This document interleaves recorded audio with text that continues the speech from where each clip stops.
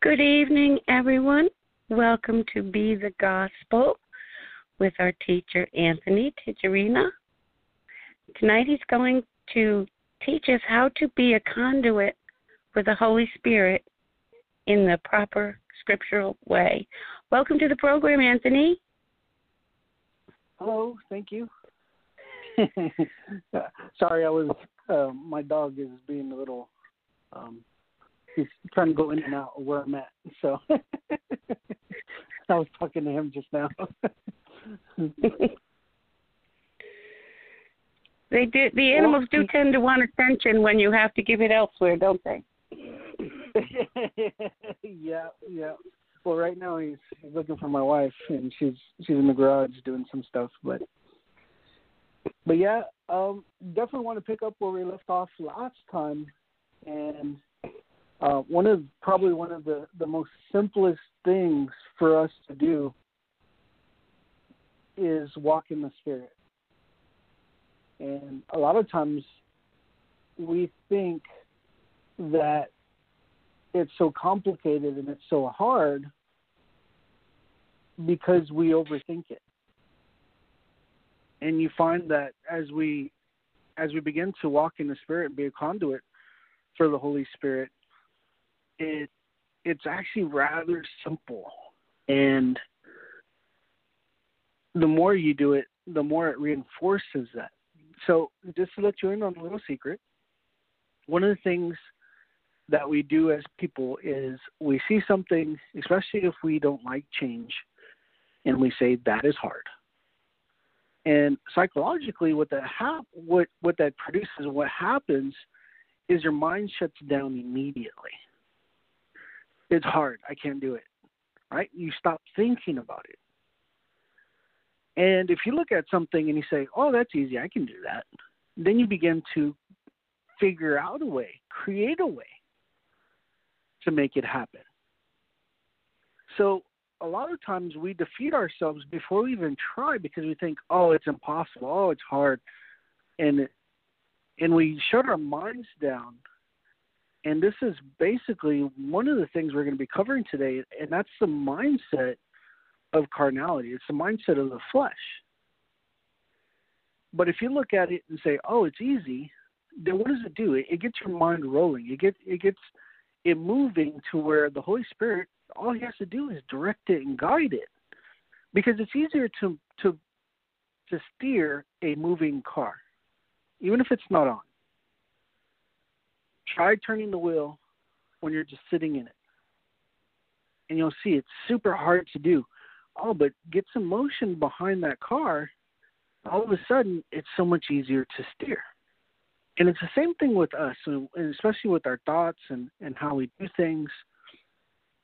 And you begin to realize that being a conduit of the Holy Spirit is, Jesus made it so simple. He made it so easy for us. And it's not complicated at all. It's just simple and easy. I mean, there's no other way to put it. So as I'm going over this, you're going to have some aha moments, I'm sure. And basically I'm going to be going over Romans chapter 8 and really diving into this and exposing carnal mindsets, also spiritual mindsets. Because a lot of times we think we're spiritual because of the things we do, and that's just simply not true. We are spiritual because of who we are in Christ as a new creation. So as John Lake says it, it's in the being, not in the doing. It's the nature of God that makes us Christian, that makes us Christ-like. And a lot of times we think, oh, it's because I go to church. I do this, I do that. But that qualifies us for being spiritual, and it's the farthest thing from the truth.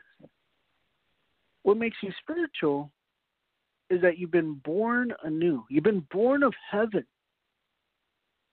and you abide in Christ, who walked in the Spirit all the time. So let's dive into this because I don't want to waste too much time, talking about what we're going to cover, and let's just actually cover it. Sound good? All right, so here we go. Just starting in verse 1, it says, "Now there is therefore now no condemnation for those who are in Christ Jesus." It's very simple. And I know some Bibles continue and they say, "who walk after the Spirit, not after the flesh." And in Greek, it's not there, but we do find it a couple of scriptures later, and we'll get there in a second. And so if it's there or not, it's not a big deal because it's already, we know it's there in Scripture. Okay? So, but what I want to point out, just real quick off the bat, is there's absolutely no condemnation for those who are in Christ Jesus. So if you're condemning yourself, you're not in Christ. Now listen to what I said. If you are condemning yourself, or if you're allowing the devil to condemn you, then you are stepping outside of Christ. Instead of just absolutely trusting in him and that it's done, also that God gives mercy. He's a merciful God, and that he desires mercy over sacrifice, then it helps so many things in so many areas. Right? So let's look at verse 2. It says, "For the law of the Spirit of life has set you free in Christ Jesus from the law of sin and death." Now you notice there's no prerequisite here. It says the law of the Spirit of life has set you free in Christ Jesus from the law of sin and death. So if you look at the laws of the kingdom of God, and we look at the laws of the kingdom of the devil, this becomes very clear. It becomes blatantly clear that the Spirit of God brings life, that God's kingdom is health, is life, is wholeness, is purity, holiness, righteousness, so many things, all good. And we look at the devil's kingdom, right? Sin, sickness, death, lack, depravity, shame, all these other things that are all completely part of his kingdom. So you can see where Paul he's looking at it from a legal point of view and saying, for the law of the Spirit of life has set you free, not will set you free, but has set you free in Christ Jesus from the law of sin and death. Now, you find that most of the issue is that we're trying to live in the kingdom of God, but abiding by the kingdom of the devil's laws. And it's just completely unacceptable. It doesn't work that way. If I go to Brazil, I can't operate under the U.S. law. It just doesn't work that way at all. And so it's the same with spiritual kingdom or physical kingdom, right? So verse 3, it says, "For God has done what the law, weakened by the flesh, could not do. By sending his own Son in the likeness of sinful flesh, and for sin, he condemned sin in the flesh, in order that the righteous requirement of the law might be fulfilled in us, who walk according to the flesh, who walk not according to the flesh, but according to the Spirit." Now let's back up a little bit. Let's go back and let's break this down. It says, "For God has done what the law, weakened by the flesh, could not do." The law could not make us righteous, or else there's no reason for the law. I mean, there's no reason for Jesus to come, right? But what did it do? It exposed sin. It identified sin, showed our shortcomings.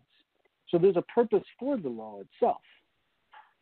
But weakened by the flesh, we can never fulfill the law because of the fleshly nature, the carnal nature of fallen man. We couldn't fulfill the law. But God sent his Son in the likeness of sinful flesh, and for sin, he condemned sin in the flesh because it had no part of him. It had no part of his nature. Have you ever wondered why, God the Father in some way didn't come down and basically, implant the seed in Mary?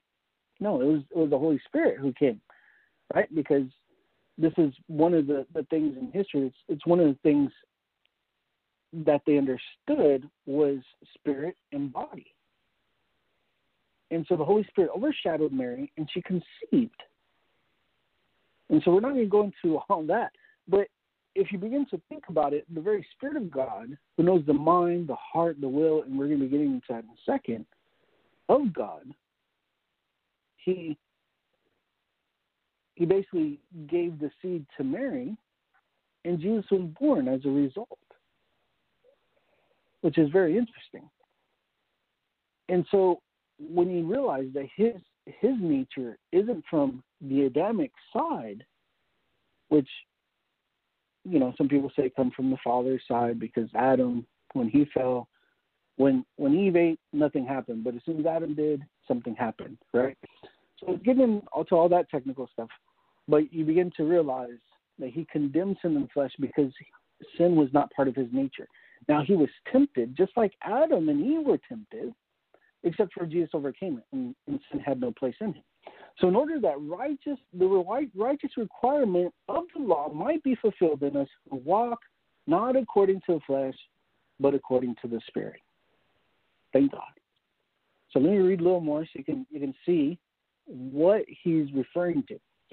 So verse 5, it says, those who live according to the flesh set their minds on the things of the flesh, and those who live according to the Spirit set their minds on the things of the Spirit. For to set the mind on the flesh is death, and to set the mind on the Spirit is life and peace. Interesting, right? For the mind that is set on the flesh is hostile to God.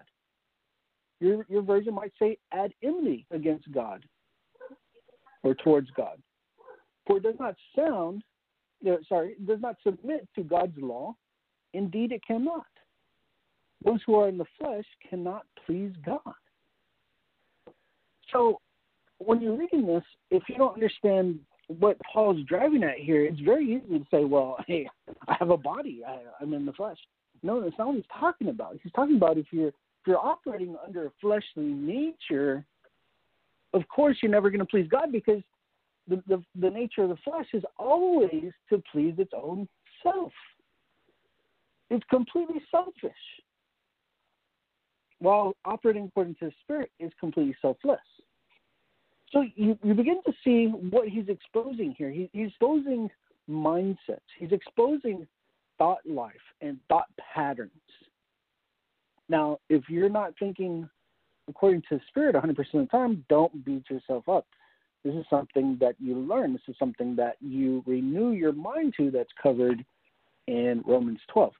And all it is being obedient to the Word of God and doing the Word of God, and that's how you renew your mind.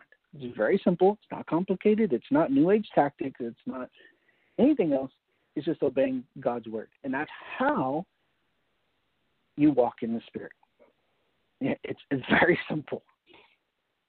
But if we actually pay attention, if we just kind of do some deep thinking, we know that everything first starts with the thought before we act. It starts in our minds. You have a thought, and then it forms into an action, right? And we're not even going to get into habits and how all that works yet. But I want to show you that the mind of the flesh, the mind of a carnal nature, is at war against God, because God says one thing in your flesh, and the devil says a different thing. For instance, if the easy way to look at this is money, right? The carnal mind says, I need to hold on, I need to save, I need to accumulate more and more stuff and things. Well, God says, give freely. You have freely received, freely give. Where your treasure is, your heart is also. So store up treasures in heaven. Right? You begin to look at this, and God begins to expose where is your mind at? Where's your heart at? Because if you're thinking constantly on fleshly things, the only thing you will ever reproduce is flesh. But if you put your mind on spiritual things, like obeying His word, laying hands on the sick, casting out demons, loving your neighbor, forgiving, being at peace, walking in unity, loving, right? All of the things that characterize the very nature of God that we call the fruit of the Spirit. And you notice it doesn't say fruits, it says fruit of the Spirit. These are basically the ways the Spirit thinks. He thinks the best. He thinks encouragement. He doesn't stop for a second. Let me go back and identify some of the things of the flesh, the mind of the flesh. The mind of the flesh will say, I'm a realist. Yep, busted you. Some of you. I'm just saying how things are. Well, we're as believers, we have power in our words. We create situations with our words. Because belief is a powerful thing. It cuts both ways. It can draw you closer to God, or it can push you further away from God. It can draw you closer to the devil or push you further away from the devil. So when you look at this and you begin to realize that what you believe plays a huge part in this, because first it originates as a seed, as a thought. So you're going to trust God or you're not going to trust God. You're going to trust that his word is true, and being obedient to his word is going to produce life and peace. While the carnal mind saying, look, this is just how it is. This is the way natural things flow. Exactly. Right? Because you'll catch yourself saying these different things. If you actually play it all the way out, you realize you push God out. There's no room for the supernatural. There's no room for the Spirit of God. Because you're saying, this is just how it is. And that's where we go wrong in so many different ways. We think, oh, this is how it is. And we stop thinking. Remember what I was talking about at the very beginning. We stop thinking because we're like, oh, this is how it is. It's hard. It's complicated. It's impossible. But Jesus says all things are possible to them who believe. Now, understand what I'm saying here. It's not what you believe, it's who you believe. Now, think about that. It's not what you believe, it's who you believe. Because if you believe God, you're going to walk in the Spirit. You are created as a spiritual being. You've been born anew, born of heaven by the Spirit. Referencing John chapter 3. And even later on here, you'll see it says, if you don't have the Spirit of Christ, you don't belong to him. Something interesting, right? Because here it's saying you are born of God. You're born of the Spirit. So when you understand that you're born of the Spirit, you're automatically spiritual. And if you're automatically spiritual, then you need to mind the things of the Spirit. And as you set your mind on the things of the Spirit, it's life and peace to you. You know, there's a psalm that says that the unrighteous, that God is not in all their thoughts. Now imagine that. It says for the unrighteous, God is not in all their thoughts. So it also means the opposite is true. For the righteous, God is in all their thoughts. Now isn't that interesting? Because a realist will say, well, there's things in the world that I just have to take care of, and if I don't do them, who's going to do them, right? I know, I've said it. You probably said it at different times, but hey, we're not supposed to stay in the flesh. We're supposed to grow out of the flesh into the Spirit and grow up into Christ Jesus. So here we find that the flesh is constantly at war. It's completely against God, and it doesn't understand God. It can't submit itself to God because of the very nature of flesh, the carnal nature. It can't submit itself to God at all because it goes against the very nature of who it is, of what it is, the essence of what it is. Now, this is very interesting. There's a story that completely captures this. And it's a story of a young boy and a rattlesnake. And this boy's up in the mountains, and there's this rattlesnake. And the rattlesnake is asking for mercy because it's cold and he can barely move. because they're cold-blooded animals. And so he picks up the snake, puts him in the bag after, arguing with the snake. No, I'm not going to take you because then you'll bite me and then I'll die. And he's like, no, I promise I won't bite you. I promise I won't bite you. So the boy, against wisdom, picks up the snake, puts him in the satchel, takes him down the mountain where it's nice and warm, reaches into the satchel, the snake bites him. And the young boy tells the snake, you promised. And the snake replies to him, you knew what I was from the beginning. And another version says, you knew my nature from the beginning. It was in his nature to bite. So you see, the carnal side, it's in its nature to rebel against God, to be hostile against God.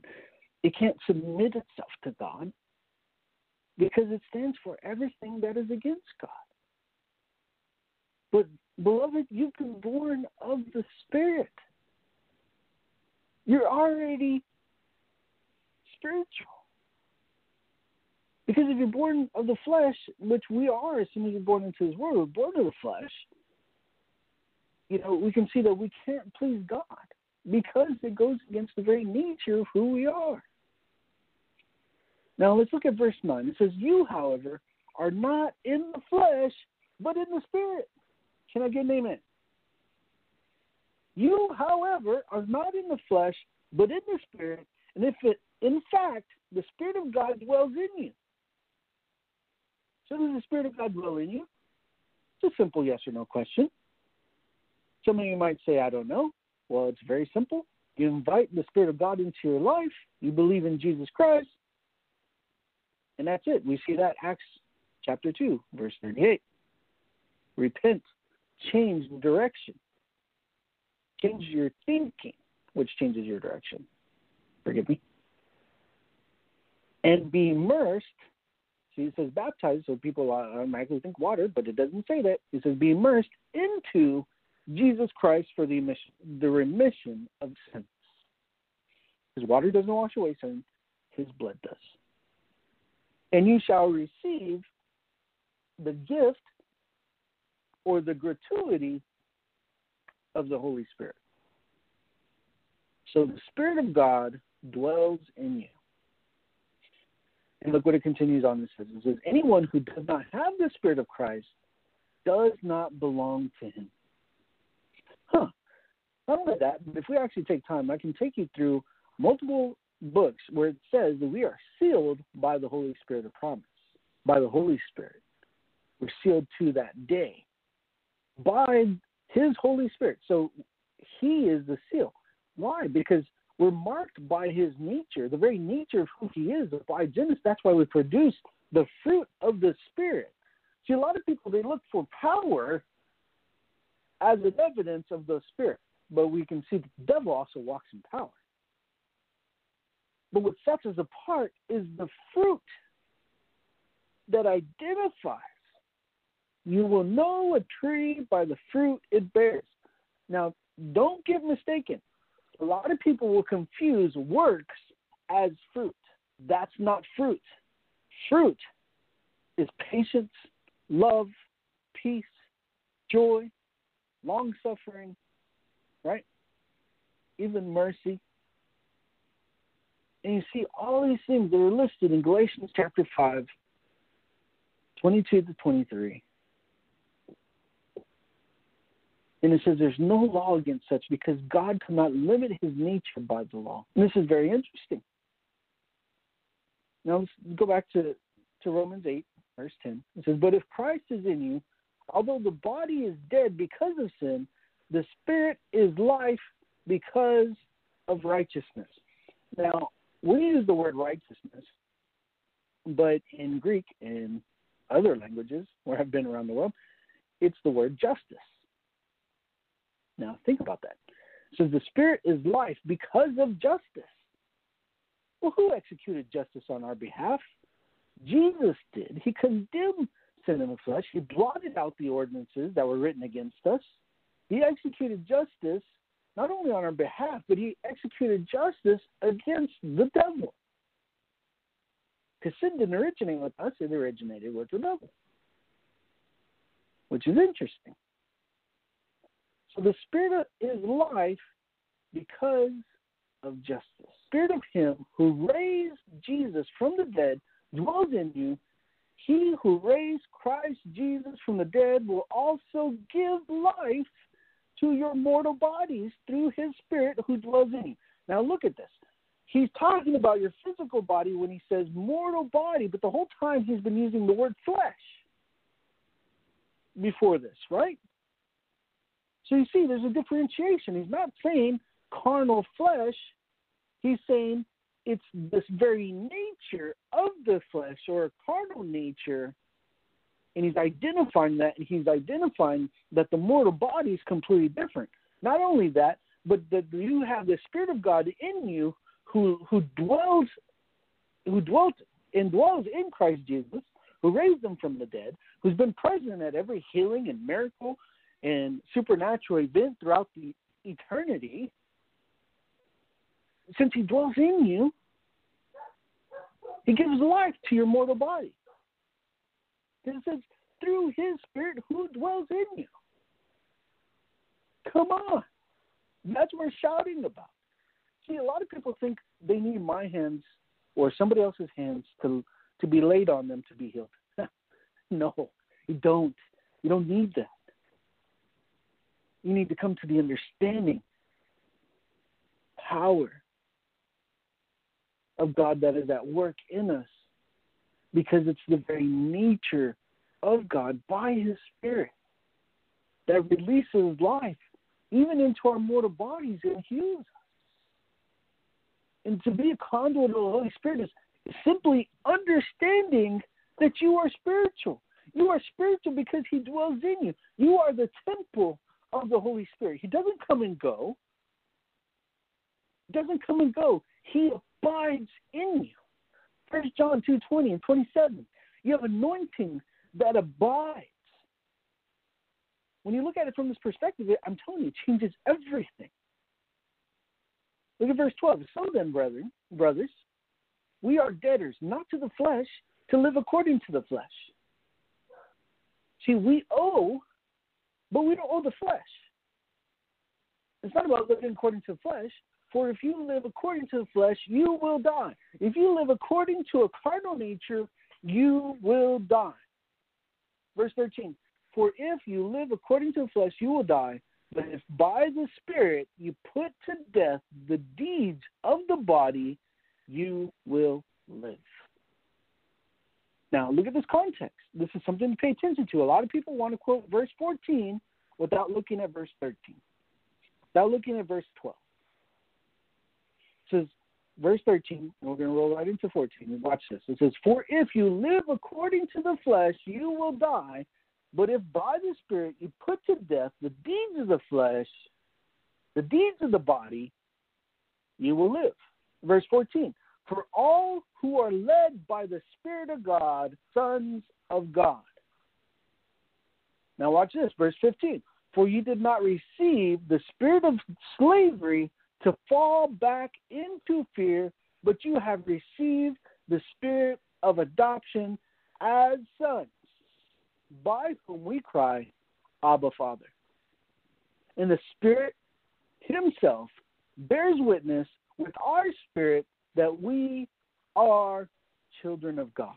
And if children, then heirs, heirs of God, fellow heirs with Christ, co-heirs with Christ, provided we suffer with him in order that we may also be glorified with him. Oh, we brought up suffering. Listen, some of you, huh? So let's back up a little bit. Let's cover a lot of ground here. But you can see that if you're led by the Spirit of God, you put to death the deeds of the body. So what are the deeds of the body? What's the deeds of the flesh? Well, you can see it's bitterness, unforgiveness, envy, hatred, gossiping, slandering, all these things that are listed out in several of the books that Paul wrote, because he's saying, hey, even in Colossians chapter 3, don't let these deeds be named among you. put them to death. And it's very simple to put these things to death because we say, I am dead with Christ. Because I'm dead with Christ, I'm alive with him. We can see that in Romans chapter 6. We can see that in Colossians chapter 2. So it's this understanding that, hey, the old me is dead. The old me that had a sinful nature, a carnal nature, and a fleshly nature, they're dead. I'm a new creation in Christ Jesus. I've been born anew. Watch this. Look, but listen to this. So even if you had tons of generational curses, let's say I actually believe in that, according to Exodus 18, also in Jeremiah, they completely destroyed that whole argument, even from the Old Testament standpoint. But let's say we believe that there's generational curses, then you would see that those have all been wiped out because you're dead.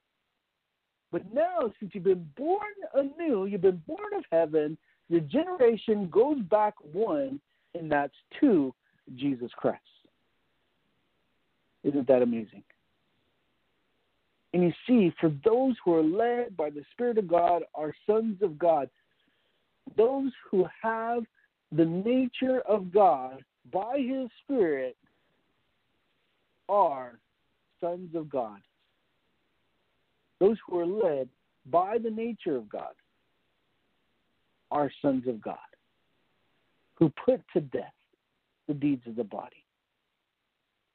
For you did not receive the spirit of fear, the spirit of slavery, excuse me. You did not receive the spirit of slavery to fall back into fear. See, fear is the motivator, but it's a horrible motivator. And that's what the devil uses. He uses fear to capture, to keep you in bondage, to keep you imprisoned. Fear of public speaking, fear of lack, fear of not measuring up, fear of rejection, fear of death, fear of looking bad. Instead of realizing, I'm already dead. Christ has already made me a winner. I'm more than a conqueror in Christ Jesus. I go from victory to victory. I'm not one who shrinks back because God takes no pleasure in those who shrink back. But I press forward. I press towards the calling, the high calling in Christ Jesus. Then you begin to realize you're no longer a failure because Jesus is not a failure. He is victorious, and he has made you part of his body. What's amazing is if you go to Ephesians, I think it's chapter 5, verse 30, it says, you are made bone of his bone and flesh of his flesh. He has made you part of his body, and there's no part of his body that is a failure. There's no part of him that's in fear. Freed you. The law of the Spirit of life has set you free from the law of sin and death. You've been freed, but you have received the Spirit of adoption as sons by whom we cry out, Father. Now, isn't this amazing? Because when you realize what it's saying here, we're adopted. God chose us part of his family. And his Spirit himself, the Spirit himself, bears witness with our spirit that we are children of God. And if children of God, then heirs. And heirs of God and fellow heirs with Christ. We're co-heirs with Christ. Provided we suffer with him in order that we may also be glorified with him. That's one of the words that turns Christians off, but you have to understand, this isn't talking about sickness. Sickness is nowhere here. In fact, it's talking about healing concerning our mortal bodies. But here it's talking about suffering. When you look at verse 18, it says, for I consider that the suffering of this present time are not worth comparing with the glory that is to be revealed to us. For the creation waits with eager longing for the revealing of the sons of God. So let's back up verse 18. Let's look at this. For I consider that the sufferings of this present age are not worth comparing with the glory that is to be revealed to us. So what is he talking about? Paul talks about being beaten, stoned, shipwrecked, left for dead, hungering, all these things for the cause of Jesus Christ.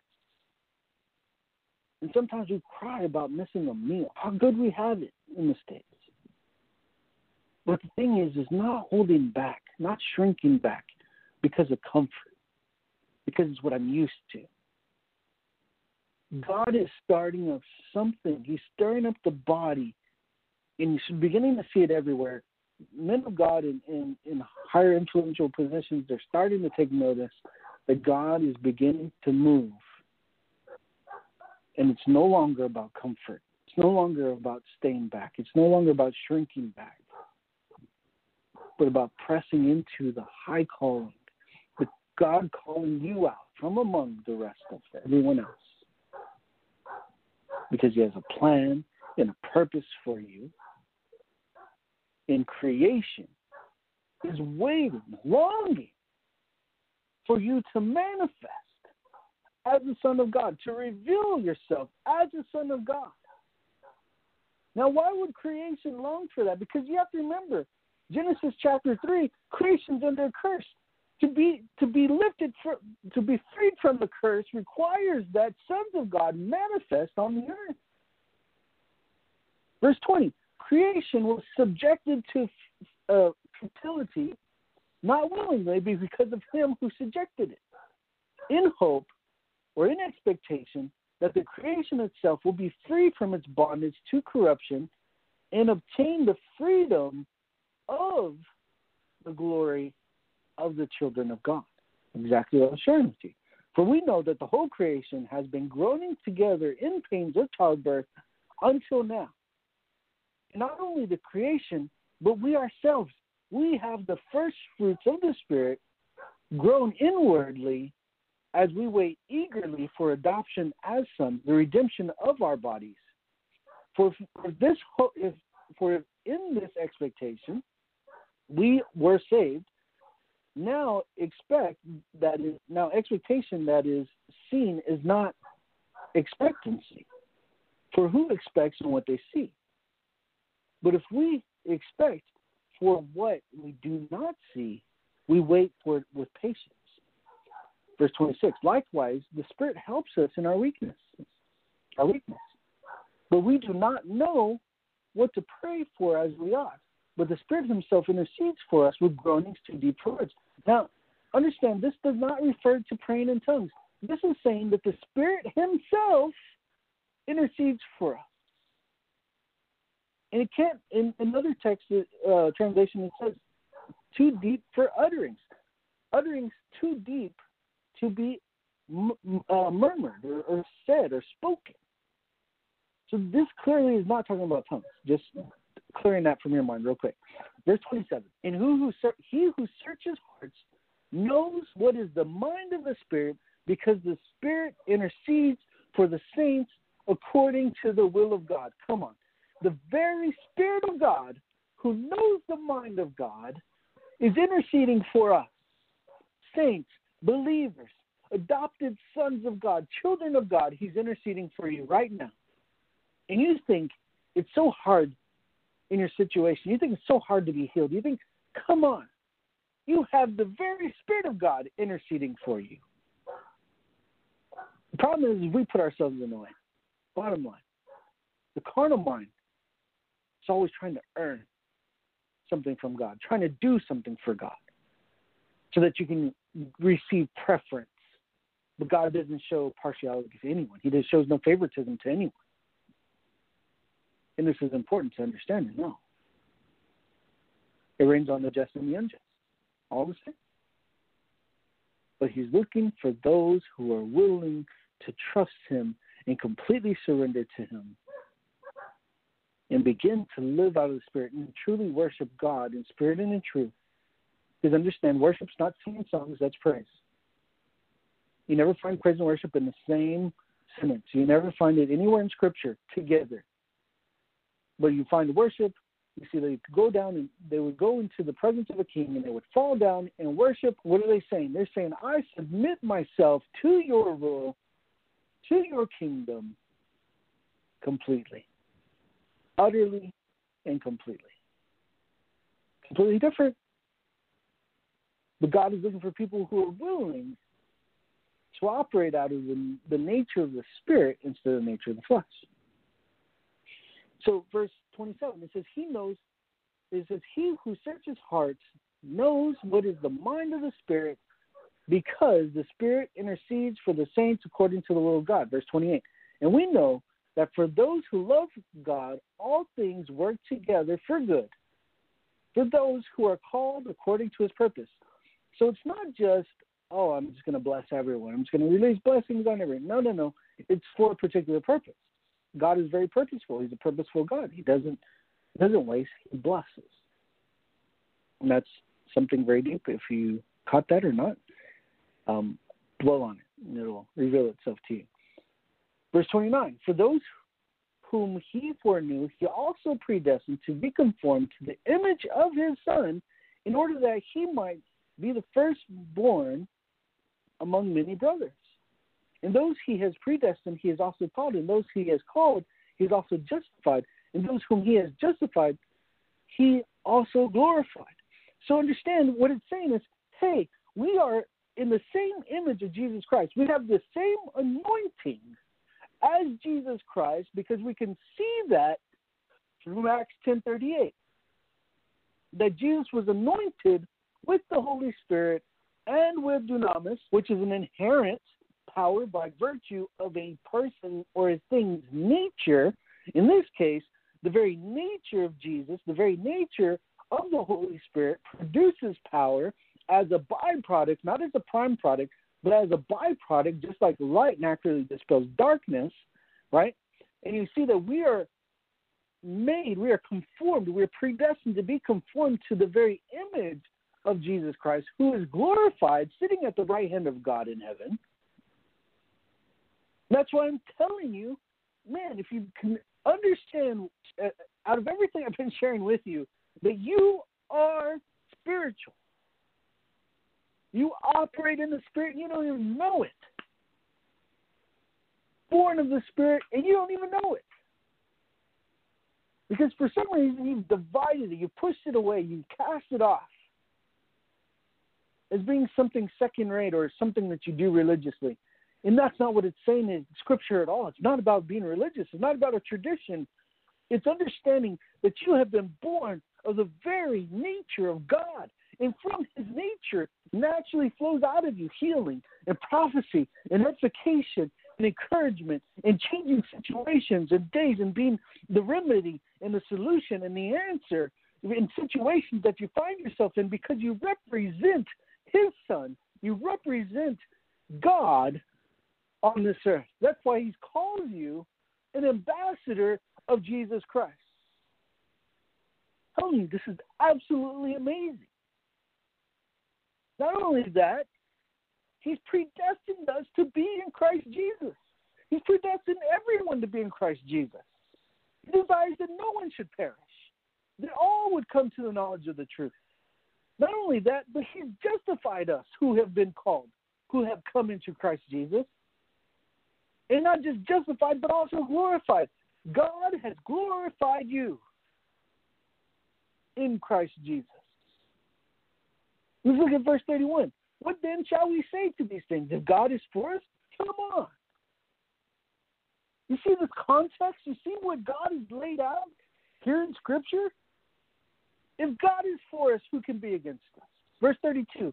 And he who did not spare his own Son, but gave him up for us all, how will he not also with him graciously give us all things? God is not holding anything back from you. I don't care what you've heard in the past. I don't care if you think there's a season or a blessing or anything like that that you think God is holding back for a different time. Bah humbug. It's rubbish. Giving you everything in Christ Jesus. Verse 33. who shall bring any charge against God's elect? It is God who justifies. Who is to condemn? Christ Jesus is the one who died. More than that, who was raised, who is at the right hand of God, who indeed is interceding for us. So remember, we were talking about the Spirit of God interceding for us, and now we have Jesus Christ, Christ Jesus, interceding for us. So if you know the power of agreement, you got the Spirit of God and you have Jesus Christ interceding for us. And we know, just off of Jesus alone, he got everything he prayed for. He gets everything he prays for. And he's interceding for us. Who shall separate us from the love of Christ? Shall tribulation or distress or persecution or famine or nakedness or danger or sword? As it is written, for your sake, we are being killed all the day long. We are regarded as sheep to be slaughtered. No. In all these things, we are more than conquerors through him who loved us. For I am sure that neither death, nor life, nor angels, nor rulers, nor things present, or things to come, nor powers, nor height, nor depth, nor anything else in all creation will be able to separate us from the love of God in Christ Jesus our Lord. And you realize, 1 Corinthians 6:17, that he who's joined with the Lord has become one spirit with him. There's nothing that can separate us from his love. Absolutely nothing. You abide in the Spirit by surrendering to the very nature of his Son that is in you. A nature of service, a nature of selflessness, a nature of giving, a nature of loving and putting others before self. A nature that doesn't keep record of wrongs. A nature that is not self-seeking. The example that he set. Abiding in the Spirit, abiding in his Spirit, and being the conduit of the Holy Spirit is so simple. It's so easy. Jesus did the hard part. He's the one who lived a perfect life. He's the one who condemned sin in the flesh. He did what the law wasn't able to do. He did all the heavy lifting.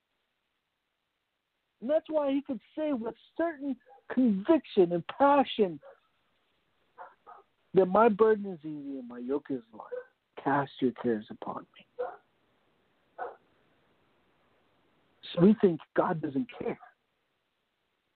When Jesus clearly does. He gave his life for us. God clearly cares. He gave his Son, holding anything. You think he's going to withhold the solution and the answer for you? Come on. From you. Operating out of the Spirit of God is so simple. It's so easy. Not only that, but the devil can't touch you if you're in the Spirit. He absolutely can't, because he can't. Darkness cannot touch light. So what does he do? He tries to get you to resurrect your flesh so he can touch you, so he can mess with you and torment you and try to bring fear back in your life. And that's why it says in Romans 8:1, there is no condemnation for those who are in Christ Jesus. If you're in Christ Jesus, there's no condemnation. There's no fear. There's no anxiousness. There's no worry. And if you say that you are in Christ Jesus and you're having those things, then you're not abiding according to the Spirit of God that he's placed within you. The very nature he's placed within you. So you're holding on to things that you shouldn't be holding on to. You've got to let them go. There was this lady in Brazil. I think I've shared the story with you. Maybe I have, maybe I haven't. She had fibromyalgia for, I think it was 20-something years. Fibromyalgia. Asked her on a pain scale, what's your pain level? She said 13. Now, we usually ask 1 to 10. So for her to say 13, it's a lot of pain. She went and grabbed the gift bag. And she came and poured out this gift bag, and there was tons of pain medications that she's supposed to take every day to mildly alleviate the pain in her body. And we prayed for her, and she got better. Little at a time, little at a time. They said, nope, something's off. Something's not right here. So I asked the team, pray for her. See, ask God what we need to do here. Immediately, one of the team members jumped up and he said, I feel like God's saying that she has unforgiveness towards her father. And lo and behold, we didn't just find that she had unforgiveness towards her father. We found that it was her having unforgiveness towards herself concerning her father. It wasn't that she had unforgiveness towards her father. So we found out that she was a daddy's girl all her life. And she married her husband against her father's wishes, and she never reconciled with him before he passed. Because she never reconciled with him before he passed, she carried the weight and the guilt and the condemnation on her, and it wreaked havoc in her body that was causing pain everywhere. And when you know what the word forgiveness means in Greek, it means to let go. If you're holding on to something, it just means you just let it go. I can hear some of you say right now, I don't know how to let go. And just like holding on to something, the conscious choice, you resolve within yourself to let it go. To cast your cares upon Jesus. You've given it to Jesus. You don't pick it back up again. You leave it with Jesus. And so we told this lady about letting go. He said, we can't do this for you. It's something you need to do on your own. She immediately cries out to God right there in front of us. It was kind of awkward, to be honest with you. She cries out to God. As soon as she finishes crying out to God, I asked her, how are you now? And she was in complete shock because she had no pain. She was delivered from the torment. She was delivered from the bondage and the slavery that the devil had built up in her own mind. And God took it all. And so when you look at this, you look at the understanding of what we're supposed to have and operate in as believers. So we're already spiritual. You do physical things, but you're spiritual. You're a spiritual being. You're not a spiritual doing. You're a spiritual being. And you do spiritual things because it's who you are. It's the very nature of who you are. You can't help but share the good news because it's who you are. You can't help but heal the sick because it's who you are. You can't help but prophesy, give words of knowledge and words of wisdom, and cleanse the lepers, and cast out demons because it's who you are. As we look at Jesus, that's who he is. It's not even who he was. It's who he is. He hasn't changed. He's still alive. It's who he is. And we're fashioned into his image. We're made into his image. We're conformed into his image. And it's worth walking out daily. And it's absolutely amazing. I know we've gone over a little bit in time, but Dorothy? There we go. That was really good. I think that's a hard concept for many of us to get a hold of. I think when we hear the word flesh, we just think of our body. We don't think of all that other stuff. So I thought that was a very good explanation. Yeah, it's something that God started pointing out to me. And honestly, you know, the early fathers, they believed. They taught. You know, I actually found some of this stuff being directly referred to or related to by John Alexander Dowie and several others. And so it just kind of sent me down a path where I began to realize it's not earned. You don't earn being spiritual. You already are spiritual. Yeah, we do turn that walking in the Spirit into a chore. Mm-hmm. Oh, no, I've got to walk in the Spirit today. How am I going to do that? Oh, my goodness. You know. Yeah, it's very true. But, like, if we just look at the life of Jesus, it's so simple. It's not complicated at all. It's just doing life with him. The way he lived his life was completely selfless.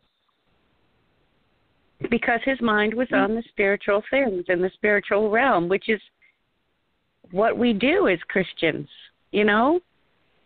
Yep. A serious Christian, yep, that's where their mind is.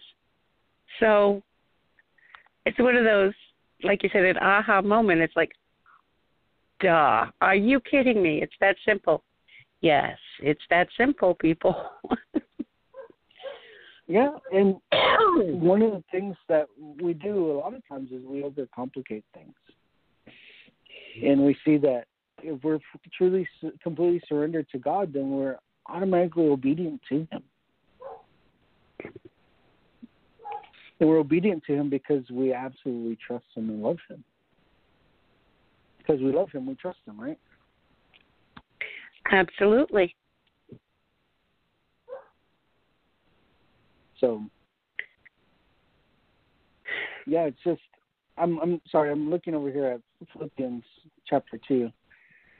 In verse 5, it says, "Have this mind amongst yourselves, which is yours in Christ Jesus, who though he was in the form of God, did not count equality with God a thing to be grasped, but emptied himself by taking the form of a servant, being born in the likeness of men, but being found in human form, he humbled himself by becoming obedient to the point of death, even death on the cross." And when you look at Jesus' mindset, his mindset wasn't to glorify himself or to make himself look good or anything like that. His mindset completely just to trust God, walk with God. He did things to glorify God. Because of his love for God, he did all these things. He didn't hold anything back. And it's basically what we adopt. As we put on Christ, we put on his thoughts, his emotions, his will, and his actions as if they're our own. And so Jesus made it very simple because we have accounts of how he walked, how he lived. And even if you look at, 1 John chapter 4, verse 17, it says, the second part of that says, "As he is, so are we in this world." So it doesn't say how he was when he walked on the earth. It says how he is in his glorified state. How he is, so are we. And you see how all this ties together, all this comes together, and you begin to understand what Jesus accomplished. He accomplished a lot on that cross. He really did. And by his resurrection, yeah, absolutely. Yes, yes. One of the things I've been sorting through the last week is I've been, you know how people say that you want to become more of him and less of you, and people get caught up in denigrating themselves because they're not as good as him, and they just need to be more him and not themselves. Right, I was thinking in my little pea brain, that doesn't mean you disappear as a person. It's like that Army slogan, be the best you can be. And that's who you are when you follow after him wholeheartedly. And you take on bring out the best in you, if that makes sense. Yeah, well, what you find is, to pick on you a little bit, you kind of fulfilled exactly what you were talking against. Because you said seed brain. You don't have a seed brain because you're in the image of Christ, right? You are just like Christ. So one thing we don't realize sometimes is we talk down to ourselves. We're actually talking down to God because we're made in His image. And ouch. But exactly, I know. When I read that from Creflo Dollar on His image, it tore me up. But when the image of righteousness is the name of the book, sorry.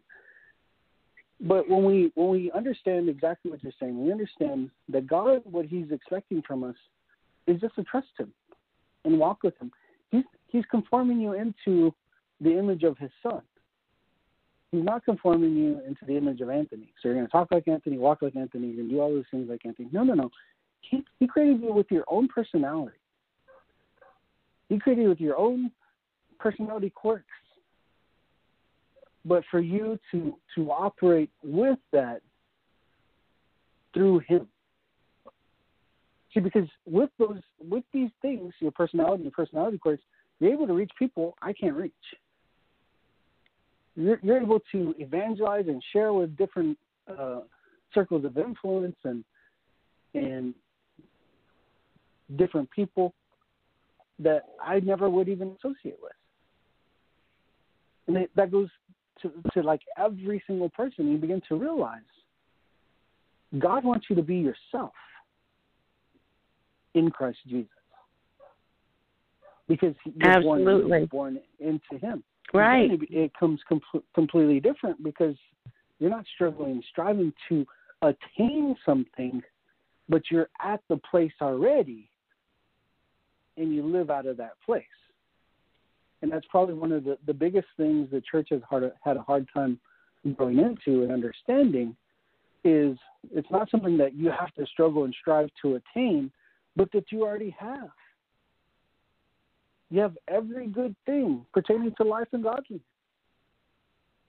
You have everything. God's not withholding anything. He's giving you everything.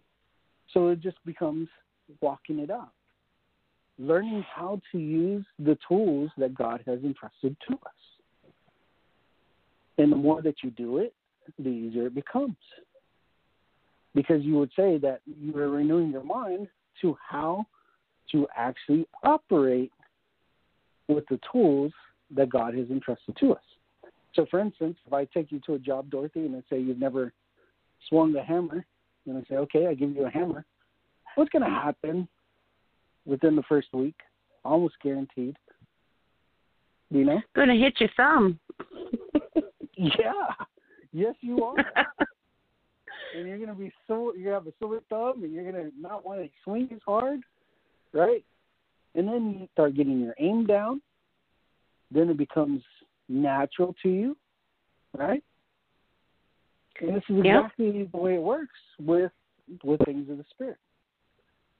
Is we think it's so hard and complicated and we have to do this and do that, when all we have to do is simply be obedient to the Word and walk out the Word on a regular basis. And it becomes easier and easier and easier. Not harder and harder and harder. It becomes easier. It becomes simpler. Because we're understanding what we're doing and how we're doing it and how we can operate from that place. Absolute sense. Absolutely. So I know a lot of people, they're looking for a formula. Yep. I don't give formula. A plus B equals C minus 3. Yes. But I don't give formulas because God never gave formulas. But you see that all it is, ultimately, again, as I've said basically almost every week, is just complete surrender and trust in God. That's it. So do you have anything else, Dorothy, or? No. My mind is just extrapolating, and I'm thinking, why do we as human beings hold on to things that we should have let go of a long time ago? I know this is something that we do as a matter of course. We hold on to our pain. We hold on to unforgiveness. That's just been something boiling in my mind lately. Yeah, and it is very true that that's part of the fleshly nature. Mhm. Right?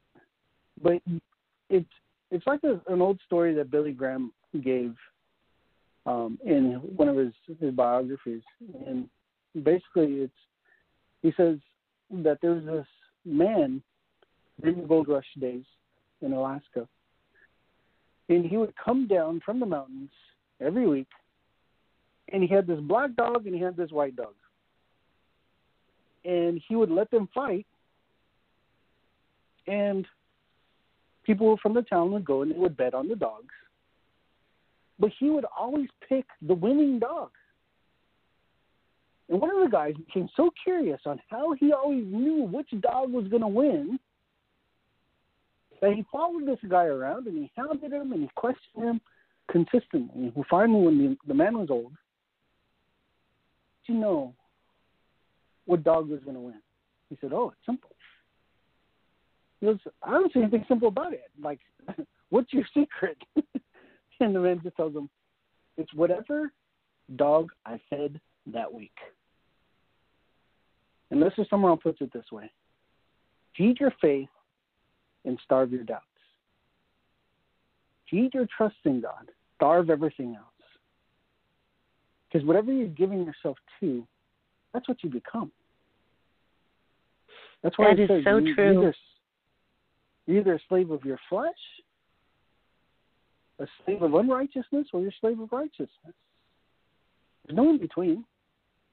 And you begin to understand why Paul used that terminology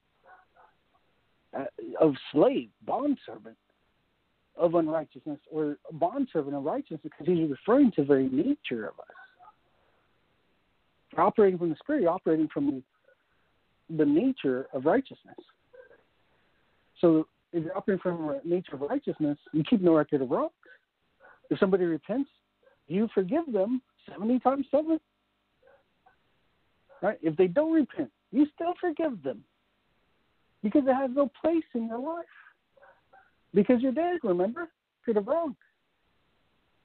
And something that I was reading that E.W. Kenyon really brings out concerning Job is that in order for him to be healed, he had to extend mercy to his own friends. So as he prayed for his friends, then he was healed. So the people who came to him and verbally abused him, the ones who told him, basically, you're doing wrong, there must be some hidden sin, and questioned him and attacked him. And I mean, with friends like that, who needs enemies, right? Right. And he could have held on to bitterness. He could have held on to everything against them. But he showed mercy, and because he showed mercy, God showed mercy upon him. And if we think about this is something Jesus actually taught. If you forgive, you will be forgiven. Right? If you let go, then the things that God has against you, he lets go of. So there's conditions. A lot of the things you probably won't hear in churches today, but it's clear in Scripture, clear in Jesus' teaching. And it's not complicated at all. It's actually very simple. We choose. But so many of us don't. Right, we don't hear it when we're in the midst of the pain. And I think forgiving ourselves is one of the hardest things to do. Yep. And again, you just have to resolve within yourself to trust God, trust His Word over what you're going through or what you've been through. I'm not saying bury it or deny that it ever happened. No. I'm saying you look to the Word of God and say, God, what do you say about this situation? And then you obey the Word of God. Because, it basically is like the Bible is basic instructions before leaving Earth, right? Right. And it's kind of it's the roadmap to how to actually operate in the Spirit, because Jesus is there, and and from Genesis to Revelation, talking about Jesus. It's pointing to Jesus. And so when you see how he operated, how he walked, even when he was being crucified, when he was nailed on the cross, Dorothy, in the midst of all the pain, he says, Father, forgive them. They don't know what they're doing. Isn't that amazing? That is amazing. And that's our nature. That's what we have in Christ Jesus. Because when we realize or not, we come into bondage of unforgiveness and pain and resentment and bitterness if we dwell on it. When you're talking Go ahead, when you're talking to people who are obviously holding on to something, how do you get through to them? Because I just had a friend who I've been saying the same thing to for 2-3 years now about a situation, and she couldn't hear it. And then finally someone else said it to her, and I know I wasn't the only one saying it to her. And she got it. It like was a 2x4 on the head. Is there a way that we as Christians can help people move to that point any faster so they don't suffer so long? Yes. In fact, you'll find that the quickest way is by relationship with God. Now, understand what I'm saying is because you're in relationship with God, right? So since you're in relationship with Him, you hear God. You know His right. So when He tells you something, He's giving you insights. He knows, and this is something I didn't get to go into, but 1 Corinthians chapter 2, the mind of man except for the spirit of man. But the Spirit of God sees the mind and the heart of every single person.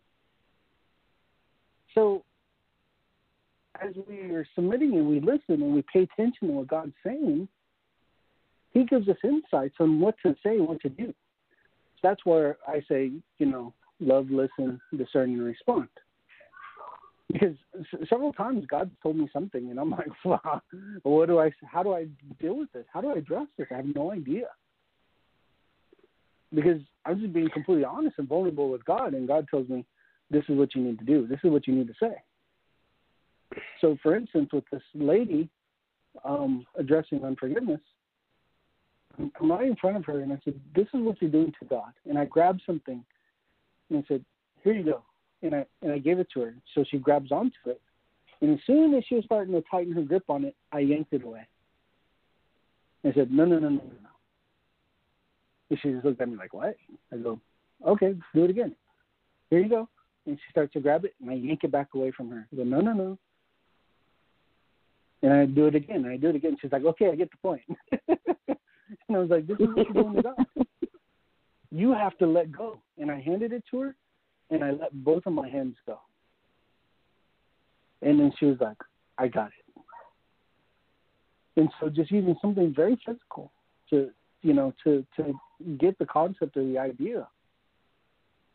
I know a pastor that there was a person who had been dealing with divorce, and they were having a hard time letting go of the pain and everything that they had went through.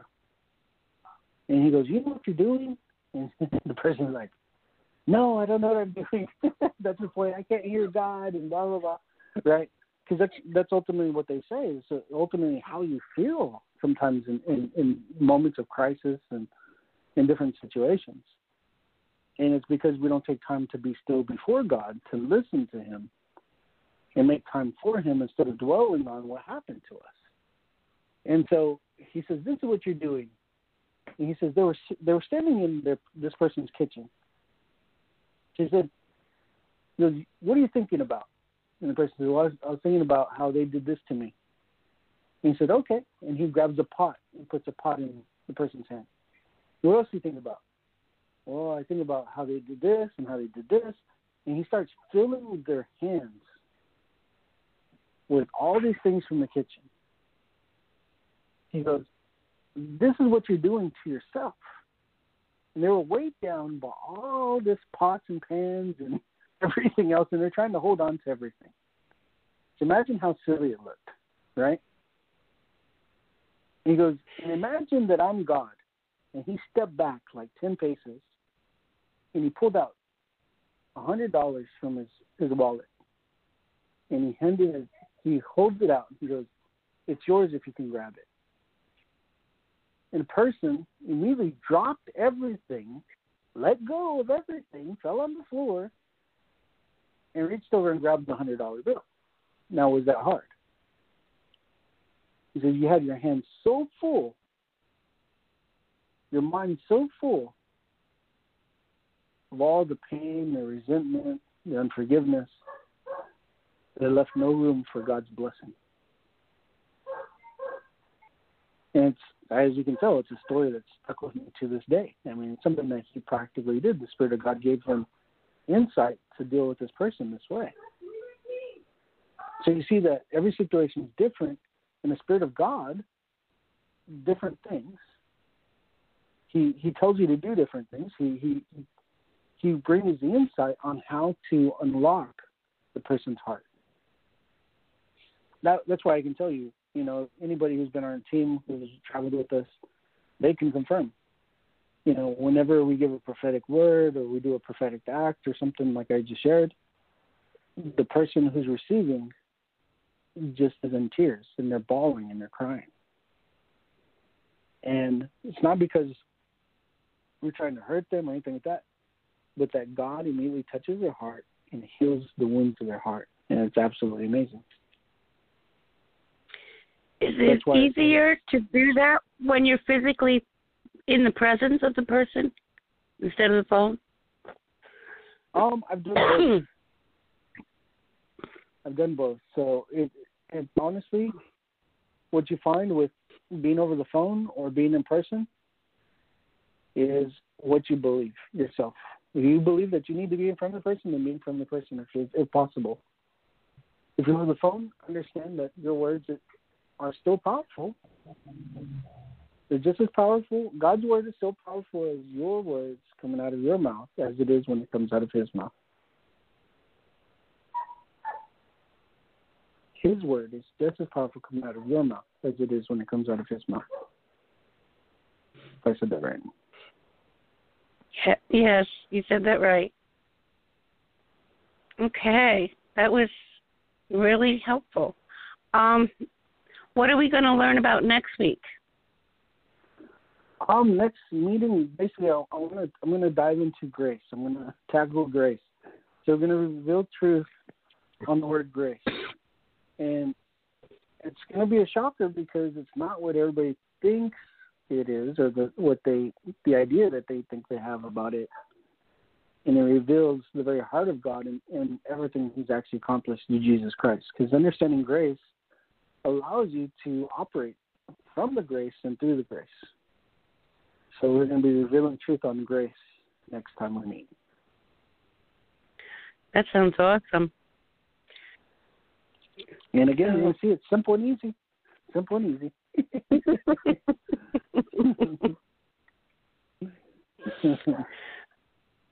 Okay, well, I guess that's it for this week, everyone. Have a blessed week it'll be 2 weeks until Anthony teaches again. And I hope to see you there. And Anthony, did you want to close out with a prayer? Definitely. So right now, okay. In Jesus' name, Father, I thank you for every single person in the sound of my voice, that they be healed, set free from the bondage and the lies and the condemnation that has lifted itself against them.